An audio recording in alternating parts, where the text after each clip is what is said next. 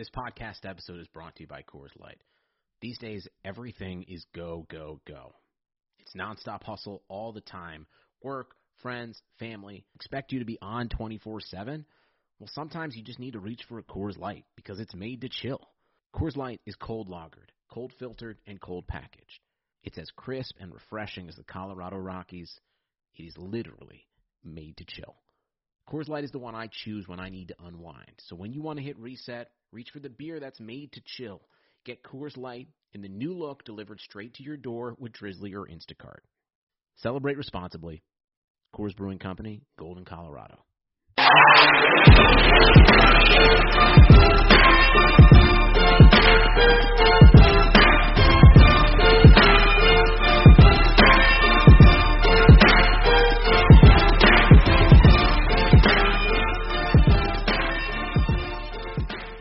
All right, you guys, welcome to this week's episode of the Temple of Hoop. We are on a celebrity roll. We got somebody else. Now, on the real, this is my this is a funny story. I got my college buddy, Michael Perkins. I remember we were on campus. I met him at Alabama A&M, and I was like, we was hooping. I was like, why do everybody keep calling this dude hardball? And then after the game, they was like, oh, he was in hardball. I was like, oh, he was in hardball looking at him. So, yeah, we got Kofi from Hardball, a.k.a. Michael Perkins, my brother, MFG fan. What's going on with you, bro? Oh, appreciate it, man. Oh, I'm good, man. Just trying to stay safe out here, and glad to be on the Temple of Hoop, man. I've been waiting for the knock, for the invite. You know what I'm saying? I didn't want to be intrude and be big, you know. Just ready to get some heat off, you know, some stuff that's sitting on my chest. All right, right on. Yeah, I was I'm ready. Appreciate it, man. We used to argue about this stuff all the time at A&M. I was like, just hop on the show, bro. The same thing we used to do in the old gym every day in between classes. So let's get it going. Before we get going, Mike, talk about I love your podcast, your Live from the Couch project. Basically, pretty much a culture and lifestyle podcast. You're going to talk about that real quick before we get going with this hoop stuff. Oh, yeah, so I got a podcast called Live from the Couch. Basically, it's lifestyle, comedy. We basically, the concept came from, just friends chilling on the couch and, just spitballing, just coming with, like, right. From the wildest things you can think of to, like, some real some real knowledgeable stuff. You know what I'm saying? And then, especially with our podcast, it's just you probably get 3 of the wildest views. I'm probably the wildest view on the podcast, but no, it's just a good wholesome podcast where it's like ain't nothing off limits once it ggets to the couch. You know what I'm saying? We ain't gonna hurt your feelings. We just gonna try to provide you with good insight. Yeah, I got you. Yeah, so tap in on my boy. It's available on all platforms, Spotify. All right, Kings, I'm going to let you go first because you called this at the time of the trade. Basically, the Nets, they made the trade, got the super team going, but one of the red flags that we did see here on this show was the defense, and in true fashion, it has not been good. The Nets, to be fair, it's new. They are hovering around 500 since they made the trade, but they lost back-to-back to the Cavs on the road and giving up 134 paint points in 2 games. 77 each game. Jared Allen and DeAndre Drummond pretty much had their way inside against DeAndre Jordan and whoever else they had out there. Then on top of that, they win the game against the G League Miami Heat. It came down to the point Kyrie had to turn that heat on in the fourth. He was special, 6 or 7 in the fourth quarter, couple threes to close them out. So Kings, let them know what's up with that defense, man. Talk to me about these Nets. Man, defense is terrible. Absolutely terrible. I mean, my goodness. I knew it was bad. It was bad. It was already bad before when they had Jared Allen. Them getting rid of Jared Allen has just made it completely awful. I mean, they can't stop anybody down there. They made Andre Drummond look good offensively. They had Larry Nance looking good offensively. Bam Adebayo had his first 40-point game. Like I said, man, it's career highs against Brooklyn every night, damn near. I mean, it's just bad. They can't stop no one from getting inside the paint. They can't stop no one from getting positioned down in the paint. They struggle rebounding. It's just bad. I mean, I don't even know where they can start to fix it, honestly.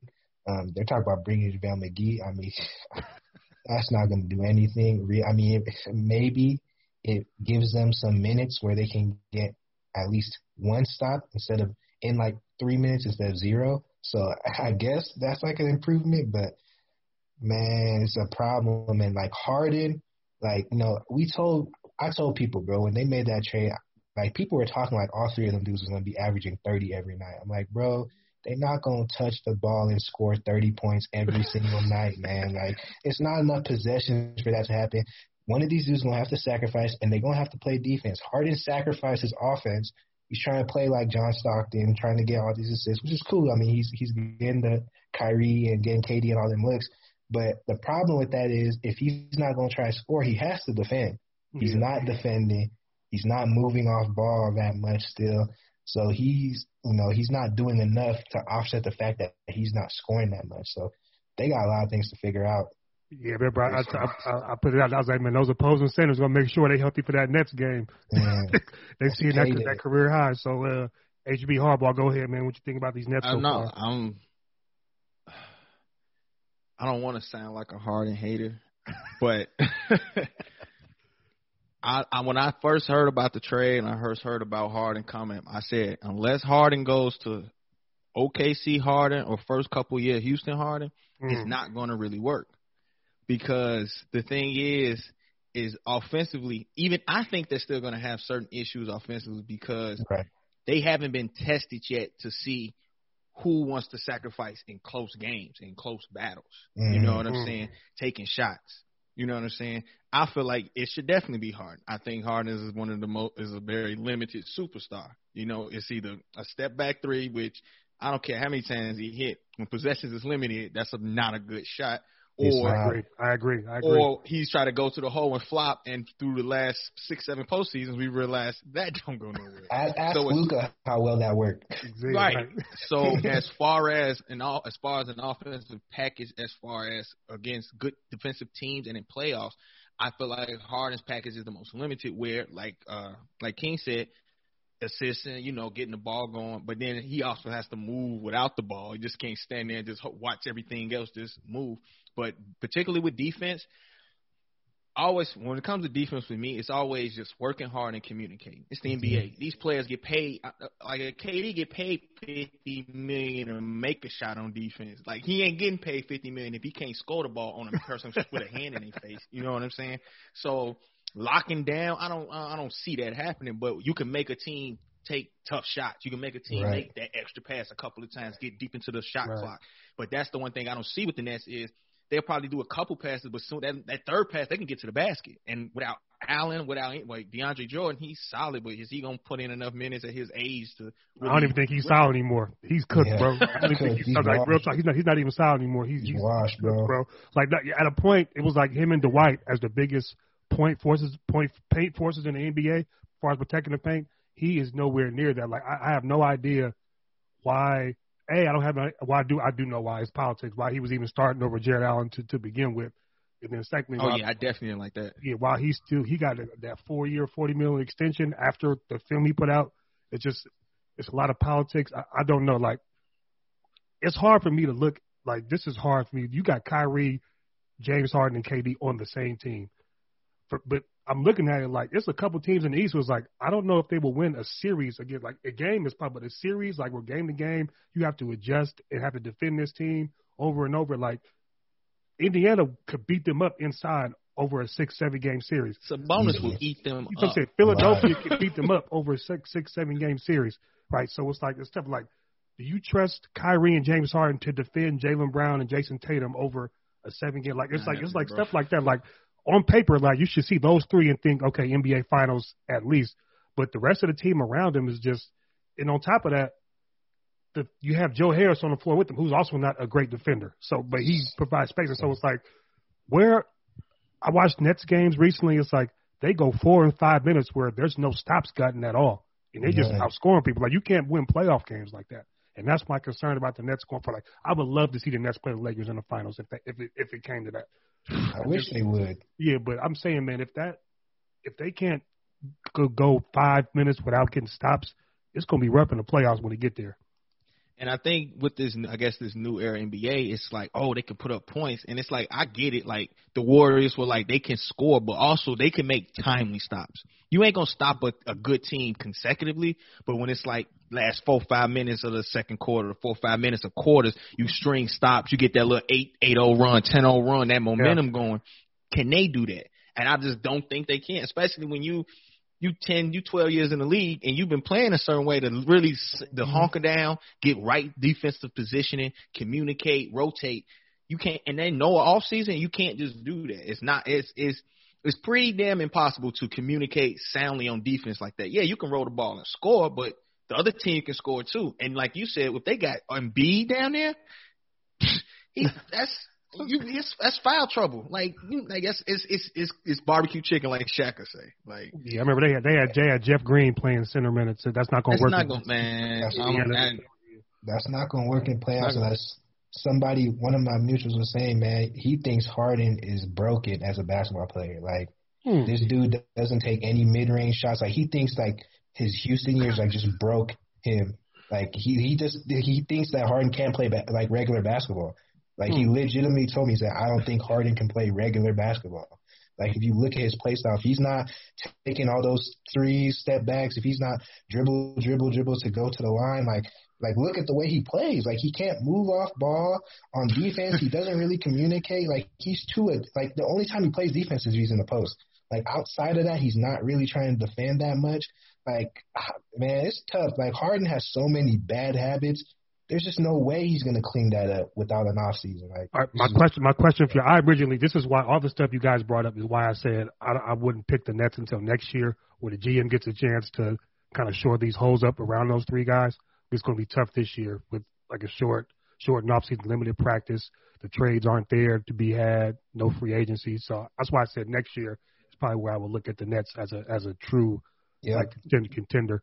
How do you guys feel about Steve Nash and D'Antoni, 2 guys who are notoriously not defensive guys? How do you feel about them and your faith in them to be able to handle and manage this Nets team going forward this season?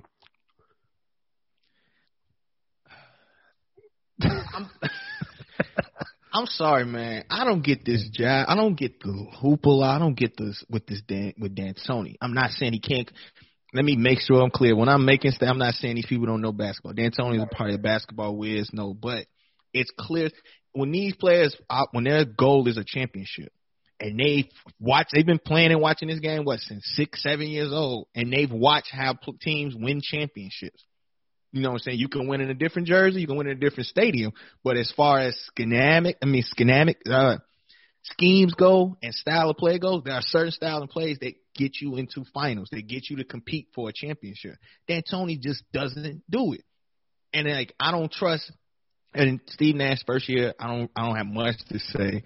But if I'm gonna go off who he was played by and where he got his MVPs from, if it's D'Antoni, I'm like, it's just not gonna work. And this is where I feel like if KD was a big voice, because I heard that KD was a big voice for Steve Nash, this is why I need to hear his voice as far as like really, really being a leader and letting these players know the ways to win a championship. Because I like when he joined the Warriors, I was real skeptical. I'm like, how you finna do it? But I'm watching this man, like, it was flawless. The man can do everything offensively and still get his and make a team still be good, be at their peak but better. So honestly, I just find it tough if they're trying to score 140 points every time. It's not going to happen. And it's just until somebody just decides to say, all right, let's just try to play defense at least 5 minutes each quarter, at least. Yeah, I mean, NBA was never known for having good defensive teams. So, he doesn't have a good defensive roster. And Nash is the first year head coach. It's just a bad mix. When, like I said, my mutual said James Harden played broken style of basketball in Houston. It's like he can't play normal basketball. Guess who was his coach? Okay, then. You know what I'm saying? So it's like it's some problems there. I think when they get a full offseason to work together and it can fix some of these bad habits. These are talented guys. James Harden's an extremely talented generational scorer. Kyrie's an extremely talented scorer. KD's extremely talented scorer. If they can put guys around them and they can get these guys to buy in, I think they'll be great. But they can't do it this year. I'm sorry, I don't see it. I just don't see it happening. I mean, I was told by some folks plugged into the Nets camp that also Vaughn is running some type of complicated defense. Look, these guys couldn't play regular defense. So if he's running in this complicated scheme, it's definitely showing up that they don't know what they're doing. So it's not looking good. I just want to say this real quick. It baffles me that I don't know if it's the training or so like that, but players are really coming up in this league and not even caring to want to stop somebody. Like, it's just like you learn the shell drill at like 9, 10 years old. This simple shell drill. Now, how the coach wants to like force doubles, force plays, that's different. But certain just help, hand in the lane. You know what I'm saying? Talking, community, just keeping your man in front of you for at least 5 seconds in the shot clock. You know what I'm saying? Like, that should just come in your heart and like, bro, I don't want you to score this ball. That's a good point you brought up. We actually discussed this, like it was a few episodes ago. Actually, we're talking about how many of these guys have actually been put in a position where they forced to do that, or I'm gonna pull you off the court. Mm-hmm. You think about the way AAU is these days. So, like, I understand what you're saying, which is 100% correct. But I'm saying, how many coaches are going to sit down these guys who are 5-star McDonald All-American and say, "I'm gonna sit you down if you don't play no defense," right? That's true. So that's a good point. But I'm saying we discussed that. That's a great point, though. The NBA will humble you, though. If you don't defend, you won't win eventually. That's just how it is. The great teams, you look at the teams out that are right now that are 10-4, 11-4, 12-4, Lakers, Clippers, Jazz. Those teams are all plus teams defensively. So 76ers, right? So those teams that's winning. If you want to win, eventually you will have to defend in this league. So that's a good point you brought up. Moving on to a team that we haven't discussed much on this show this season, but as recently are showing themselves to be a factor. Utah Jazz have won 8 in a row. Donovan Mitchell averaging 50, 40, 90, 28 points per game in this stretch. Absolutely going crazy. King, I remember this is one of the teams that we penciled into the playoffs because of their continuity. They have one of all the teams in the league. Right. They had some of the lowest turnover. And I remember you made a great point talking about how they could be a sneaky team because in the playoffs they had that 3-1 lead over the Nuggets and they were playing without Bogue. Yep. And that's 17, 18 points in the lineup. So how are you feeling about the Jazz right now going with this hot stretch, and how sustainable do you think it is, and how much of a factor do you think they could be in the West? I think for them it all comes down to Mike Conley. I think Mike Conley had a very tumultuous year last year, and it kind of made them inconsistent last year. But so far, Mike Conley's been balling for most of the season, and it's showing up in their record. They're one of the top teams in the NBA. Bogdan is going to be consistent. Mitchell just keeps getting better every year. Rudy Gobert is going to be an anchor, at least in the rim protection. He gets cooked in drop coverage, but, he's still going to protect the rim. You have Ingles is always going to bring all-around play. Royce O'Neal is a very good wing defender, tough wing defender to have favors. And he's shooting the hell out the ball this year. His jump shot is good. He's shooting the hell out the ball this year. And if he's getting better in the shot, that's going to be a great 3-and-D guy. And then you have Clarkson off the bench, who's that great instant offense. So, to me, it's Mike Conley. If Mike Conley is that, that point guard who's going to slow it down, get them a good look, because that was one of the problems with the Jazz in the playoffs. It was so much Mitchell ISO ball, Mitchell get the ball, run pick and roll. It got predictable. But if Mike Conley is there and he's able to run some real offense, he's able to get some points, he's able to set guys up, now they become a lot more dynamic and a lot more unpredictable offensively. So it's gonna be on Mike Conley to see how far they can go. Yeah, go ahead, HB.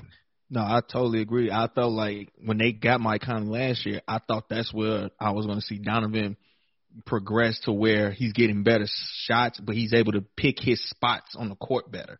You know what I'm saying? Like, he don't have to bring the ball up, do a high pick and roll, and come down 35 feet to try to score a basket every time. You know what I'm saying? Conley can control the pace. You know what I'm saying? He can get people in spots. You can get Mitchell coming off picks because he's definitely good moving off the ball. He's a good pull-up shooter. He can spot up and shoot. He can come off picks and shoot. Like, he has all those tools, but like he said, when it's like everything has to go through him to set up the offense and get everybody else going, that takes a lot of energy, and it takes away other aspects of this game that can be efficient for them in the playoffs. I definitely know they was on an 8-game winning streak. I think I seen that like today or something like that. My thing, besides the Conley thing, my thing has always been Gobert, and it's And the reason why, and I get it, this ain't a big man league, but I always feel like, how can you not, when people, like, everything's a switch nowadays. They switch if they set a pick on a concession stand person in the face, they going to switch from that person. You know what I'm saying? And I literally would see guards on this man. He wouldn't, I don't even, this is just saying, no, dude, I don't even see no bigs know how to position themselves on the block anymore. I'm talking about, I'm seeing some of the worst block position. I'm talking, they don't know how to just, like, move, like, none of that. But, like, when I see a lot of teams switch smalls on Gobert, and especially against a team like the Lakers or the Clippers who have bigs that can switch on Mitchell. And I'm not saying Mitchell can't take these players, but, like, Gobert is, what, $200 million? I can't throw that ball in him on a 6'2" guy, and he can't just give me a couple of buckets under the paint like that. Like, stuff like that I find is – what'd you say? Well, I would say this. No, I would say that is. We were talking about this before we started recording. That's the influence of analytics, because technically a post up is not an efficient play. It's terrible. So they don't even teach it. That's the foundation of where that line thinking comes from. I'm just letting you know. I disagree with it because it's mismatch based, but I'm just saying that's where that line thinking. A post up is technically not an efficient play based on analytics. But I agree with you 100%. But I'm not saying you run the offense through him. He ain't that cold down there. I get it. But if I'm switching guards on him, you can't. Your size alone. Once I see that guard switch, I'm putting that body down. I'm getting the ball. Hit a couple of buckets. Now they got to decide next time. They bring the double. They gonna double off Mitchell. If it's ball side with Mitchell, they gonna double. No, you can eat at least a couple of baskets. You know what I'm saying? What they gonna bring it from the weak side? You got Ingram on the weak side. You got O'Neal. It's just another dynamic of scoring that is just easier. Also, it puts teams in foul trouble. You ain't when a guard on a big. After a couple of times, you're going to get a couple of cheap fouls, especially how they call it in the league. But also it's a confidence builder. You know what I'm saying? It's also it gets the team going. It's another way of energy of building up the team, chemistry and stuff like that. Just relying on a bunch of jump shots all the time and or just putting it up there and hoping he can get a rebound. I just feel like that's just unnecessary. You know what I'm saying? That's not going to win you. That's not going to get you to compete for titles. If I can just always switch and put a guard on your big man who's a whole foot taller than me, and I never got to worry about him. Like, I don't have to. If I play in the league, I can stick Gobert. You know what I'm saying? I don't even have to worry about that, man. I just feel like Gobert, as far as in the playoffs, what was that? I was going to say Gobert, I think they use him as basically a vertical roll guy. Like, just a finisher. That's how they use him. Like, they're going to throw lobs to him. That's what they get. Lobs and putbacks is the majority of his offense. And that was funny because that was actually the issue when he was renegotiating his contract. He wanted more of an influence on the offense. He wanted more touches. So that was, bro, he don't got a drop step. He don't got a right left shoulder hook or nothing like that. You don't. I don't get how you don't practice that for at least a couple hours. Just get at least 6 to 8 points from that. Yeah, but my line of thinking is right here with Kings. I think Mike Conley is taking such a load off of Donovan Mitchell. Mitchell's focusing on he's playing off ball, which he's better at. First of all, playing off the ball. Definitely. He's a damn good player off the ball, coming off screens, cutting. Oh yeah. On top of that, he's a top shelf pick and roll player, decision maker. His passing has come such a long way the last couple of years. So I'm with you. I think they can definitely. I think Kings, you're big on Phoenix still for that third spot, right? Yeah, I'm big on Phoenix. I mean, if you look at like how Ayton was bodying up Jokic on defense, I mean, Ayton looks like he's coming into his own. I think with Phoenix, they're just trying to get accustomed to sharing the ball. Also, CP3's not going to take the regular season serious, so I can't even judge CP3. He's not. Yeah, I say he's kind of coasting right now. I'm saying, but I think Utah's definitely going to be in that mix for that. Yeah, they definitely are. Right now, if you could look, the two LA teams are kind of starting to separate themselves with how they're starting to put their foot on the gas. Particularly the Lakers. Lakers games haven't even been close lately.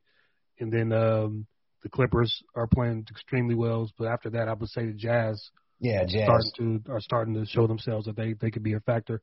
And I think for the Lakers it won't matter just because how they're wired.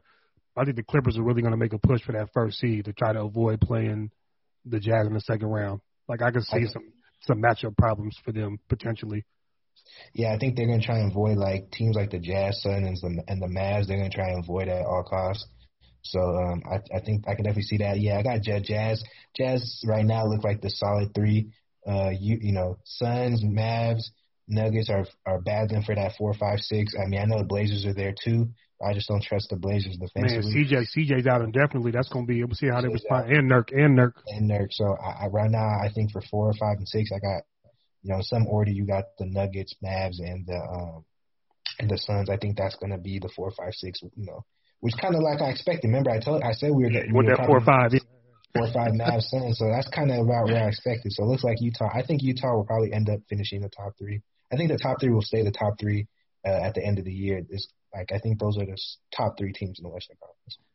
I could definitely see them as the top 3. Honestly, I've been watching Phoenix and I like Phoenix. I really like how Chris Paul, I think, it's almost like the Conley effect with Booker. I mean, not Booker, with Mitchell. It's the same thing with Booker. I'm noticing like his shot selection and where he's picking his spots to score is so much easier, much more efficient. My thing with the Suns and also Mikal Bridges and that Cameron Johnson, they've been hooping, and like if they can bring that to the playoffs, that's gonna really make the Suns deadly, especially Mikal Bridges 3-point shooting, and he's pretty solid on the wing on defense with his size. Only thing with the Suns is Aiden and his activity as far as not getting in foul trouble, and especially yes. And especially showing himself on rolls and like and coming off like pin screens and stuff like that. For maybe the last 3 games I've seen, he doesn't show himself strong enough or show long enough like to get the ball. Because like I was watching him against Jokic, and especially I think his mobility is, I don't know if it's just him, but his mobility isn't as quick. But he's it seems like he knows how to play like that LeBron defense LeBron used to play, where he will bait you to go to the hole so he can just send your shot. You know what I'm saying? Yeah. Aiden plays like he keeps his hands up, but he like plays off like where he can like try to block his shot. But like offensively, if Aiden makes himself a little more active, wanting to get that ball in the post, also working him at that elbow. He has a nice shot that I think that if he can use, he got good touch. He has a nice touch at that elbow area that he can use. That it's just another dynamic with the Suns, especially when the only bigs he would have to worry about is Jokic and AD. And Jokic, he can, if he like gives that confidence, I think he can take Jokic from that elbow area out and not have to try to bang with him all the time. You know what I'm saying? I saw a stat. I saw a crazy stat that when Aiden was guarding Jokic went 14 of like 39. He makes it. Jokic. Oh no, and Jokic already has Jokic has a floater shot, but I was noticing Aiden will make him take it almost a little high, where a lot of his shots are short on the rim and stuff like that. Like Aiden's activity and involvement offensively, I think would dictate how far they can go. Because if they can use, like, he's getting a lot of points just off like a lot of dives and rebounding, but just if they can get him, especially like with the second unit, getting him like getting buckets or so like that, where he's in like his input in the offense is more seen, I think it can definitely help out, especially Booker and Paul up top, because he's like a athletic human, like the way he moves and stuff like that, the way he moves on the floor, he gives me like Patrick Ewing vibes. But like as far as wanting that ball and wanting to be a part of the offense, that's the only thing I see. That's the only thing I see lacking from him to make the Suns like really compete with the Jazz. That's good. And that point you brought up about Booker having an effect with Chris Paul and them. Kings actually, remember you and Mar were talking about that on the timeline, where Booker's numbers might be down, but his efficiency and his defensive activity is way up. So he's actually having a better season despite just only averaging maybe 21, 22 a game. But he's efficient and he's actually defending. So he's playing, like you said, winning basketball is not easy. It's not. And I wouldn't even look at his point decrease that bad this season, because honestly, it's just him learning where he can get with his efficiency for next season, it can increase. Well, then now he's learning where he can get to the free throw line and things like that, and get his point total back up. Right.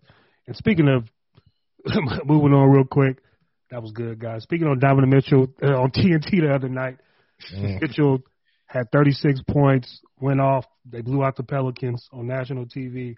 Shaq got really weird in a post-game interview. It said he pretty much told Donovan, "I don't think you can get to that next level as a player." He said it was motivation, but Mitchell's response was just basically like, "All right, I've been hearing that all my life." It sparked a deeper conversation, because it's not the first time inside the NBA has done it, or a whole bunch of other athletes. How do you guys feel about these kind of not old head or veterans who have retired and they still cover the game? a lot of them do throw a lot of shade to younger players. We can start here with you, Kings. How do you feel about it? It makes me feel some type of way because it's not really moving the game forward. It's not good for the growth of the game anyway. If you don't like the way the game is, why are you covering it? So how did you feel about the Shaq situation and how some of these players in general act towards these younger guys? Well, I mean, I won't lie. I think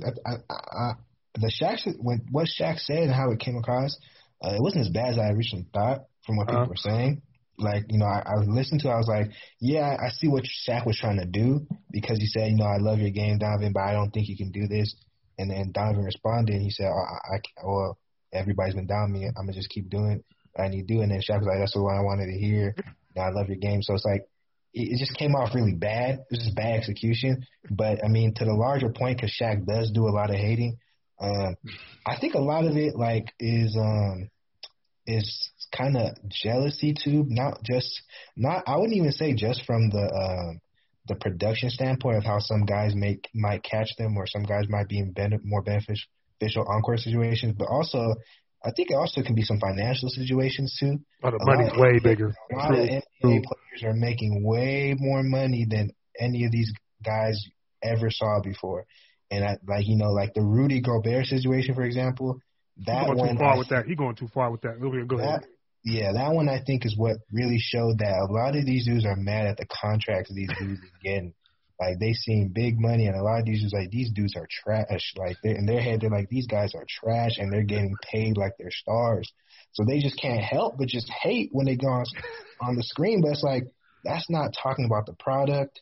That's not talking about the scheme. That's not educating the fans on what we're seeing out there, the matchups, the X's and O's, the mental battles. Like, we're not getting that. We're just getting a whole bunch of narrative stuff, a whole bunch of slander. It's like Twitter damn near on some of these shows. Like, come on, man. I'm on my timeline slander. I don't need to see slander from inside the NBA. Like, why are you doing that on the timeline? Yeah, go ahead, HB. Yeah, no. When I honestly just know how Shaq is, and a lot of time, I didn't think it was that bad because, like he said, it came from like Shaq was like challenging him. It was more like a challenging him, and like, I respect your game. I don't think you can get there because, like Shaq say, when he was in the league, they challenged him, and I totally get it. Like the top players in the league at those times, they was like, well, analysts, they were like, oh, okay, well, you every time. I think it was one of the he said every time you make it to the playoffs, you get swept.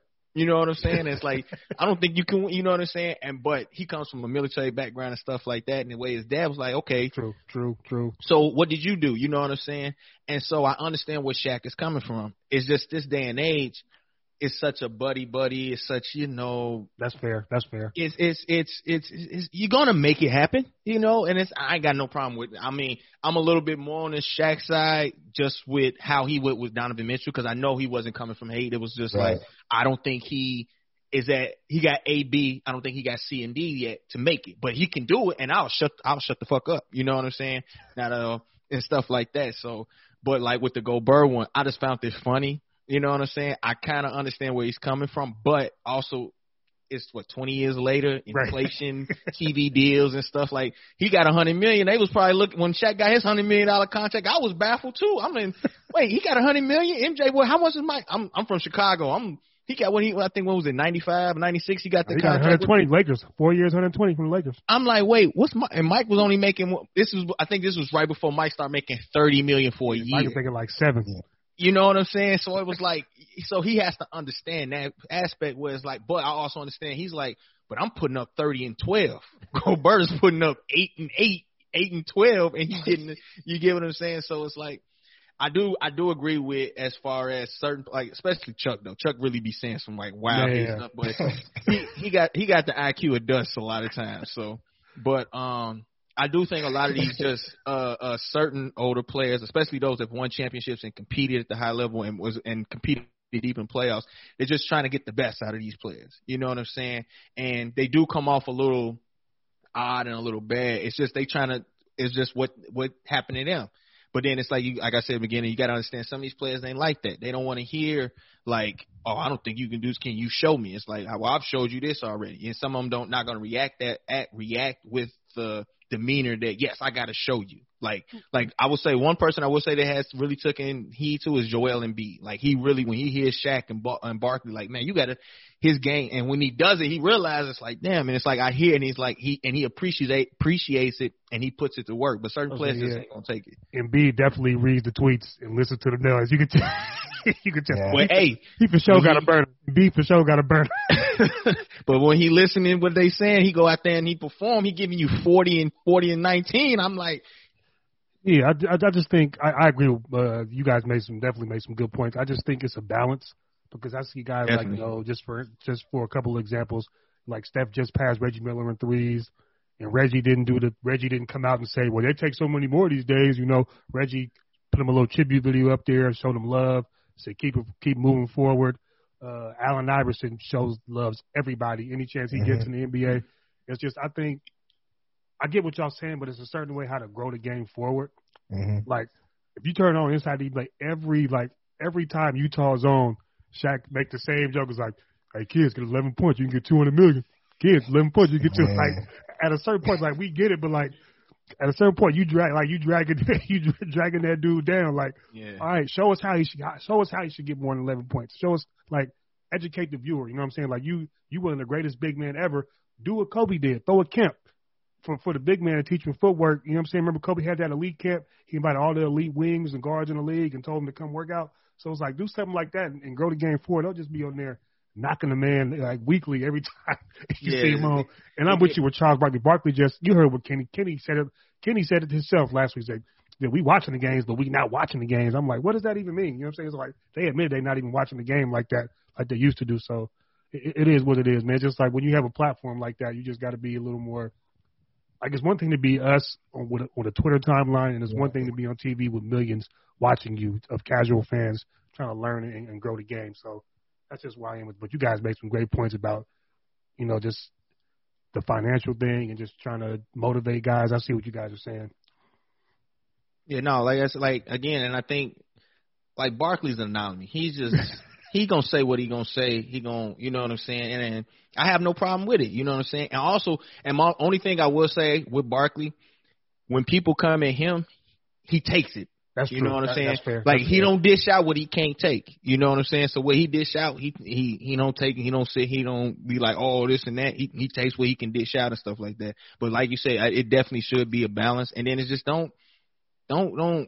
You can't be mad at the game. Like, I don't like a lot of the game, but I understand, hey, this is where the game is going. This is how the game is played. You know what I'm saying? Respects to these players and what they're doing and what they're able to accomplish. And like, I'm not going to there's no need to, like, continuously, like, drag players like that. Yeah. Like, especially Gobert. It's like, we all know this motherfucker really don't need 200, but nigga got 200 million. Keep going. Right. So keeping on with this, kind of tied in how these young players and these OGs expect more of these young players. We had an interesting discussion before this recording about these young teams and trying to build. We got a couple teams who are showing the foundation of something and a couple teams that are struggling, namely the teams that I think are young teams I think are showing that they have a foundation of something big. The Knicks and the Cavs playing extremely well, particularly defensively. You got to give credit to the coaches there. It's so hard to get young teams to play defense in the NBA. Both those teams are up there. On the flip side, we got two teams kind of lost. One, actually, it's me and Kings are kind of our secondary teams. The T-Wolves are kind of struggling to find their way. And then the Pelicans, I think, has lost 8 of 9. They lost to the T-Wolves. Cat and D'Lo didn't even play last game. So I just we actually touched on this. I want to go a little deeper. How do you guys feel about culture in the NBA? It's a little different with money and politics and contracts involved. But how do you guys feel about culture in young teams and trying to build that in the NBA? What does it take for that to happen to you guys? So, Kings, go ahead, and MP, you can jump in after. Yeah, I'll go ahead and contrast two teams, the Cavs and my team, the T-Wolves. The T-Wolves, I think was it Trev who's still on the timeline, like he doesn't believe there's basketball people in the front office. And I can see that because, the way that they've constructed this team, I don't know why they gave they gave Beasley all that money. I mean, Beasley's like one of our primary scoring options. Like, why? Why is Beasley a primary score option over Ant Edwards? You know, why are we giving Ant-Man better looks with Rubio? Why are we letting just D'Lo just do whatever he wants offensively? Like, why does our offense not have any structure, any flow? We pretty much, we're not really showing that we can build a team around Cat because Cat's not really a good defender, so we should be building defense around him. We're not really showing that we can do that. It's just no real direction with the T-Wolves. And, it just looks like they're just like going through the motions with that team when it comes to day-to-day basketball operations. Like, whereas you just look at the Cavaliers have a nice identity. They're going to play defense. They're going to play team ball offensively, get multiple guys involved. One of the good things I saw with the Cavs against the Nets, when Cedi Osman had it going, when Cedi was getting it going and he was scoring, he didn't start ball hogging. He saw that Colin had a better looks at the end of the games, and he deferred to Colin. Like, it was a point where Cedi had like 29 points or something. He was the leading scorer, but he deferred to Cedi because Colin because he felt like Colin was going to get a better mismatch, and Colin took him home. So it's like the Cavs just have more of a team-oriented style play. They trust each other. They have a culture where they understand that we're gonna have segments where we play through the bigs, Drummond. Play through Nash, we play through Allen. Then we're going to have segments where we use Osman, where we use Sexton, where we use Darius. They have segments along in the game where they're going to get certain looks based on mismatches and based off how the offense is flowing. So it's just way more structure, way better direction with Cleveland. And like my team, the T-Wolves, man, they just don't have any direction. So when you see that, you don't have an identity, you have no direction, you're trash. When you have an identity, you have a direction, and you're building your young guys, you compete every night. So, yeah, structure, identity, that's pretty much the foundation of organization. Go ahead, MP, before I hop in. One thing I think I've seen this, it's always believe it does start up top, but then once up top decides to pick their franchise player and give them that big money, then it's now, I believe, because a lot of these owners don't really know basketball that much. In my opinion. It's money for them. Yeah, I agree. It's money for them.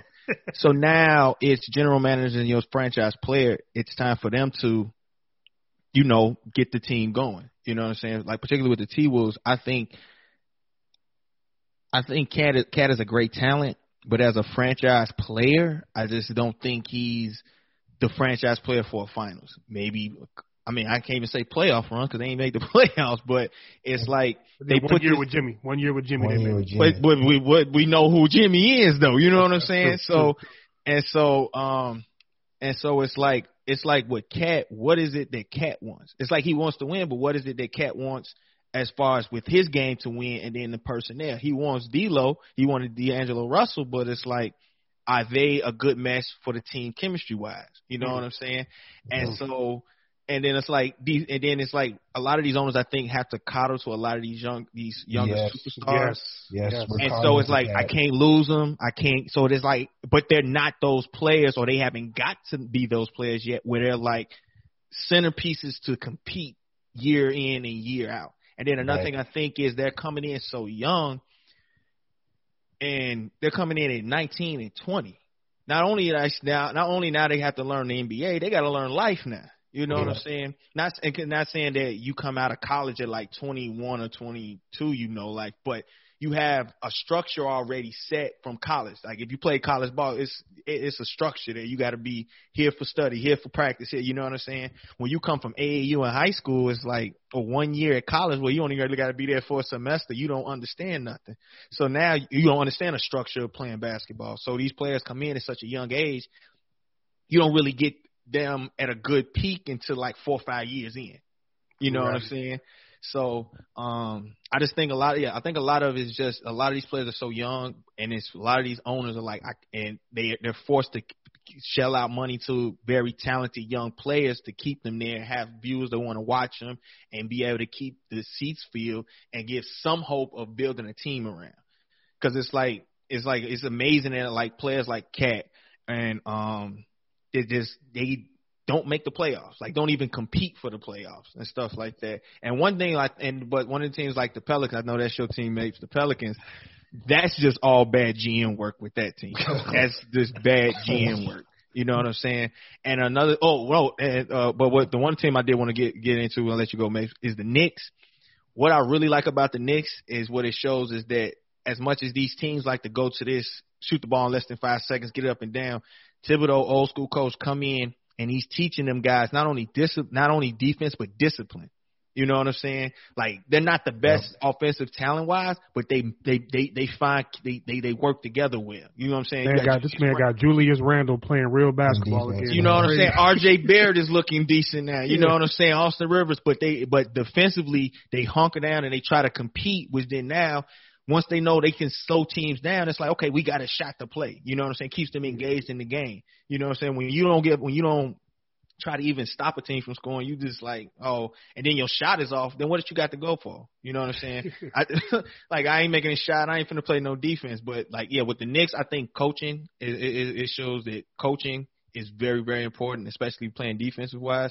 And the Pelicans, that's just bad GM work. They just put they put the wrong talent around each other.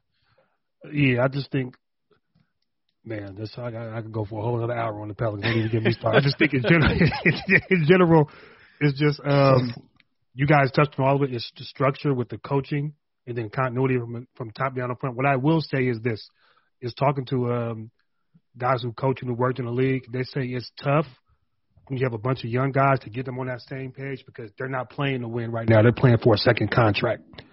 Mm-hmm. That's just how it's just their livelihood. So, me averaging 12 and us winning is not going to be the same as me averaging 19 and us losing. Like, I'll take the 19 right now because I want this extra $12 million on my deal.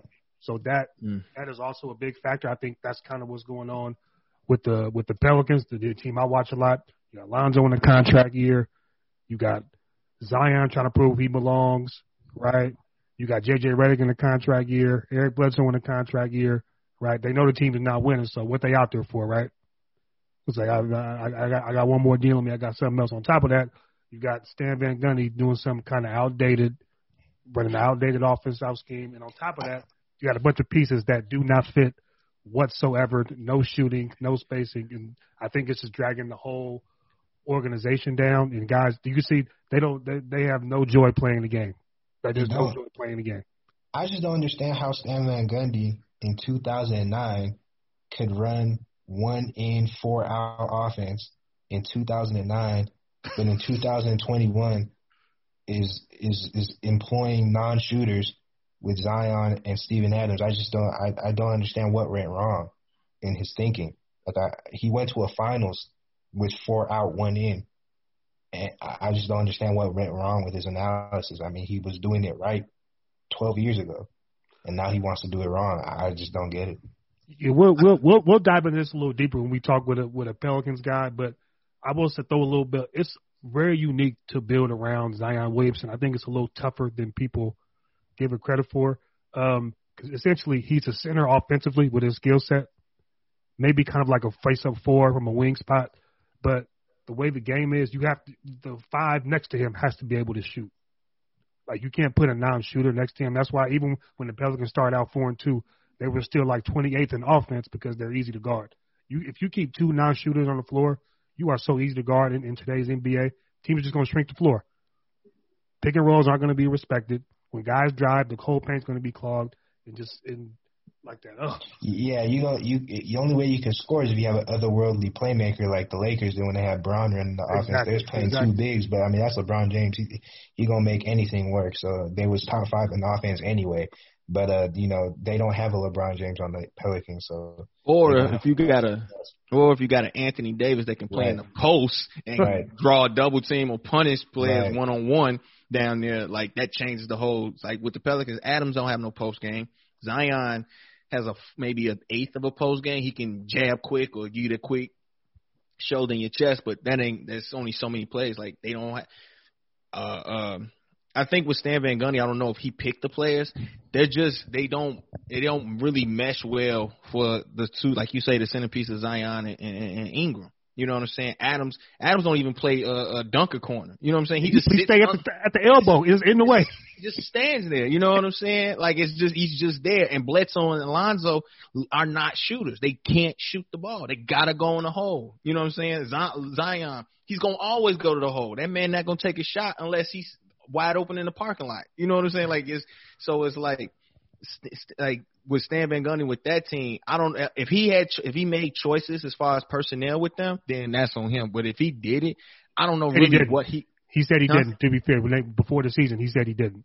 Okay. So then I don't know what he can do. You know what I'm saying? Because like I was watching, and I'm like, bro, they really can't do anything. Like, and I'll be watching Mapes defend Zoe, and I'm a Zoe fan. I like Zoe. I think Zoe is a very good. I think Zoe can be a starting guard for a title contending team, just the way he pushes the ball and the way he defends. I agree. You know what I'm saying? I do think he needs to be a little more aggressive on the fast break, looking to score the ball, but he defends at an all NBA level. He gets the ball out. His jump shot has improved if you give him a little spot 2-3 shots here and there, but he really can get an offense going. But he can't get when you got a bunch of people that everyone got to go to the hole except one player. Like he gonna look like a bum out there. Right. Man, it's crazy right now. We both looking bad, Kings. At least we got the Lakers, though. You feel me? That's 4 good games. That's 4 or 5 good basketball games we can watch per week. Shout out to your Bulls too, MP. LaVine having a career year. No, LaVine hooping. I don't know. I don't want to take you from the next topic. I don't know if it's me, but I just think a lot of teams now just get a bunch of players that like are the same.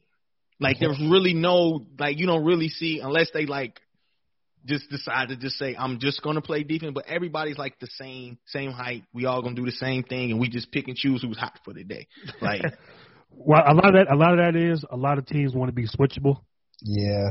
That's where a lot of that comes from. At the same time, it does get redundant sometimes. So it's a fine line you got to walk. But a lot of teams want to put, because I think right now the Clippers are doing that.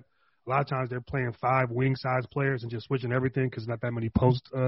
But against the Lakers and the Nuggets or the Jazz, that could bite you because they got a big that can finish. But I think the Clippers learned their lesson. At least they got 2 bigs in the stash ready to go. That's right. That's true. Zubac is true. Yeah, they got 2 bigs ready to go. All right. We in this on kind of a a somber note. This week will be the almost a year anniversary when the basketball world lost Kobe Bryant to the tragic helicopter crash. Kings, the reason why I do this podcast, I know you were more of a LeBron guy, but you do respect greatness, and that's kind of why we click on this podcast. Same with you, MP. I know MJ is going to be your guy as a Chi-Town guy, but I think all 3 of us in my conversation with you guys, we all have a respect for what Kobe brought to the game and what he brought to the floor. So just going around, just before we sign off, give me your favorite Kobe moment, and then kind of what the biggest thing that you enjoy from him in general. Go ahead. MP, you can start, then we go with Kings. MP, go ahead. Man, honestly, I guess I'm gonna go with when him and Mike played in the All-Star game. Chi-Town guy, yeah. And because and it's no disrespect. I mean, I'm Chicago. Mike, Kobe came in. All I'm hearing is, "Oh, this the next Mike. This the next this and that." Mike's still there, and I'm like, I'm young. Like you. I'm like, I wasn't as bad, but I'm like LeBron fans now. I'm like, no, you don't who this guy is. You know what I'm saying? Then he ain't done nothing yet. He ain't nowhere on the Mike level. So I was like, no, just because all of that hype they had on him, I'm like, no, we ain't ever messing with no Kobe. This is MJ around here. He the best ever. You know what I'm saying? But over the years, I honestly I swear to God, I would have bet $1 million after I seen him play against Utah when he had like 4 or 5 air balls that first playoff series and he was not getting burned. I never would have thought he would be recommended as one of the greatest players in this NBA. And so, but I did on that 97, I did get a look in that All-Star game and I seen how him and KG was flowing and like how he was out there running. I'm like, this guy might be special. You know what I'm saying? But to see like at the end of his career that like 5-time champion, 17-time All-Star, number 3, like, that man really shut me the fuck up. Much respect, you know what I'm saying? But he really showed what hard work and dedication can do for a player.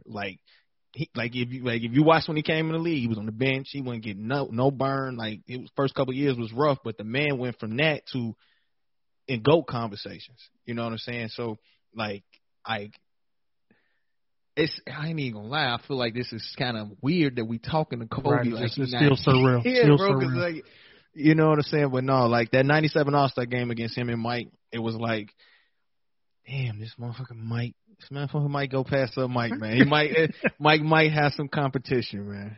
Right. Go ahead, King. Yeah, for me, the best Kobe moment was the series against the Nuggets, against Carmelo. Man, Carmelo and them boys, they was really battling. They was hooping. But Kobe just had this instinct and this will to not lose. He battled Melo to the end, both hands. It didn't matter who was hitting the shot. It didn't matter if Klaiser hit a three or JR hit a three or Chauncey was hitting a three. Kobe answered him right back. You know, got a big stop on Melo here and there, hit more big shots, did on the road, did it at home, and I was just like, yeah, you know, this is an all-time player. You know what I mean? I was just watching, this is an all-time player, man. Like this is just like, what can you do? He can do it all. And, you know, just when he retired and when you hear him speak on just the X's and O's of basketball, on the skill developments of certain players, how he challenged Giannis to win the MVP, and then Giannis got the MVP. Like he just showed he had a knack for basketball talent, for understanding basketball talent, and he had a cerebral approach to the game. And you know, it's just, you know, you don't make a lot of hoopers like that. You know what I mean? Somebody who, you know, he hurt his Achilles basically because he only knows one way of playing, and that's playing hard. You know, one of the things that I hate about LeBron, but I understand it from a long-term perspective, LeBron will cat during games. He will do in-game load management, but I get it because he's trying to preserve his body. But for Kobe, it was only one way of playing for him. And that's one of the things I respect about. He always gave his all to the game of basketball, and you know, we'll miss him forever. That's all I can say when it comes to hoop. Yeah, man. Just piggybacking off of what you guys said, just the attention to detail, man. Just watching the growth of a guy who was playing behind Eddie Jones and Nick Van Exel, and coming in the air balls, and then turning himself into one of the deadliest clutch players ever. Just that whole development was crazy to watch, man. In LA, on top of in a huge market, on top of that. And then my favorite moment is just that Phoenix Suns series. When everybody was talking about, I think they was on TV talking about he can't score 30 anymore. It's the last championship year, and then Game 6 in Phoenix, he was pretty much playing horse to end the game against them when he scored 37, and they ended up winning the championship against Boston in 7. They had to get that give back because I remember 2008, I was so depressed. I didn't even wear green all that year, man. I ain't gonna hold you. That's probably the lowest I've been as a Laker fan was 04 versus Detroit, and then 2008 because but I hate Boston more than any other NBA team because it's the Laker thing. So losing that series, I'm like, man, Kobe would have had 6. And then, right? Because that's the golden level now, right, for these guys. You know, Russell has more, but the new era was like 6 because Mike, right? So that would have been special. But just, yeah, that game against Phoenix and then going on to win a championship, and that was obviously be the last one. And just watching him at the end lean more on his skill and his detail as his athleticism wane is probably why, Kings, I'm enjoying LeBron this year, probably more so than I've ever enjoyed him as a player. You see, he's still a great athlete, not the other world athlete he was, but seeing the attention to detail, the shooting, depending on footwork, and just seeing the game ahead of time to remain at the top of his game, it's impressive to watch guys hold on. And for a guy to still have that drive, 16, 17, 18 years in like Kobe had, man, it was special to watch. So just that's, R.I.P. Mama, man. I can't. It's just like MP said, man. It's like Harbaugh said. It's surreal that we even talking about this. Right. What you said, Kings. I feel like he has so much more to give to the game, detail wise. Like you hearing him talk about the game X and O's, and not even mention what he was doing for the girls side, the girls and women's side of the game. Like so much was about to happen. We just feel kind of robbed, about what he was going to offer us, going forward. So. Prayers to Kobe, Vanessa, the whole family, even the other victims in the crash. eternally send, 10 thoughts and prayers out in the basketball world, man. We for sure miss you, B. Moving on from that heavy stuff real quick. Kings, I got you. I think you got a really important community project I want you to speak on. It's real big. You have a lot to offer. I know people who follow you understand that you're real active as far as, social justice and social awareness. So please let the folks know what you're doing as far as with your podcast, speaking on that stuff. Yeah, me and my group, we got political podcast coming up called Forward Ever. It's going to be focusing on Pan-Africanist politics, global African politics. We're going to have issues talking about continental issues on Africa, talking about real, challenging just real narratives that, challenging the propaganda that you get in the mainstream media. We're going to have, multiple different people we're going to be interviewing from different orgs, hopefully, and, just different backgrounds that's going to be able to speak on different African regions as well as different regions in the, Caribbean or, South America or wherever. So really just going to be bringing, just information and news that it's not going to be put on mainstream media because, mainstream media has an agenda. So we're going to be focusing on, what's actually occurring, what's really occurring in the world, the material reality of the world, and that's just the perspective we're going to bring in on this podcast. So it's going to be Forward Ever. I'm going to be posting on my Twitter, so you'll be able to find it there and listen to it. I mean, heads up, man. I'm going to keep it 100 with you because I keep it 100 on my timeline. If you have a certain worldview, you will be challenged. I'm just going to keep it 100. You will be challenged. I'll rock with it. You will be challenged on that by that podcast. Some of the stuff I'll say, you'll be like, what? No way this happened. You can look it up. I have all the receipts too. I got the bookmark. So I'm just giving y'all a heads up. All right, man. Please look out for that. Kings is one of the most well-read. I got about 10 years on this man. I'm still learning every day from this dude, man. It's always about broadening your perspective and learning more, man. Do me a favor, follow at the MP Show on Twitter, _MP_show on Twitter. Also, Alex Kingsborough, myself, JJ Maples 55_MST. Give us a follow. Hit follow and subscribe on the podcast. Thank you all for tapping in, listening this long. We appreciate you guys, and we are out of here. Yes, sir. Yes, sir.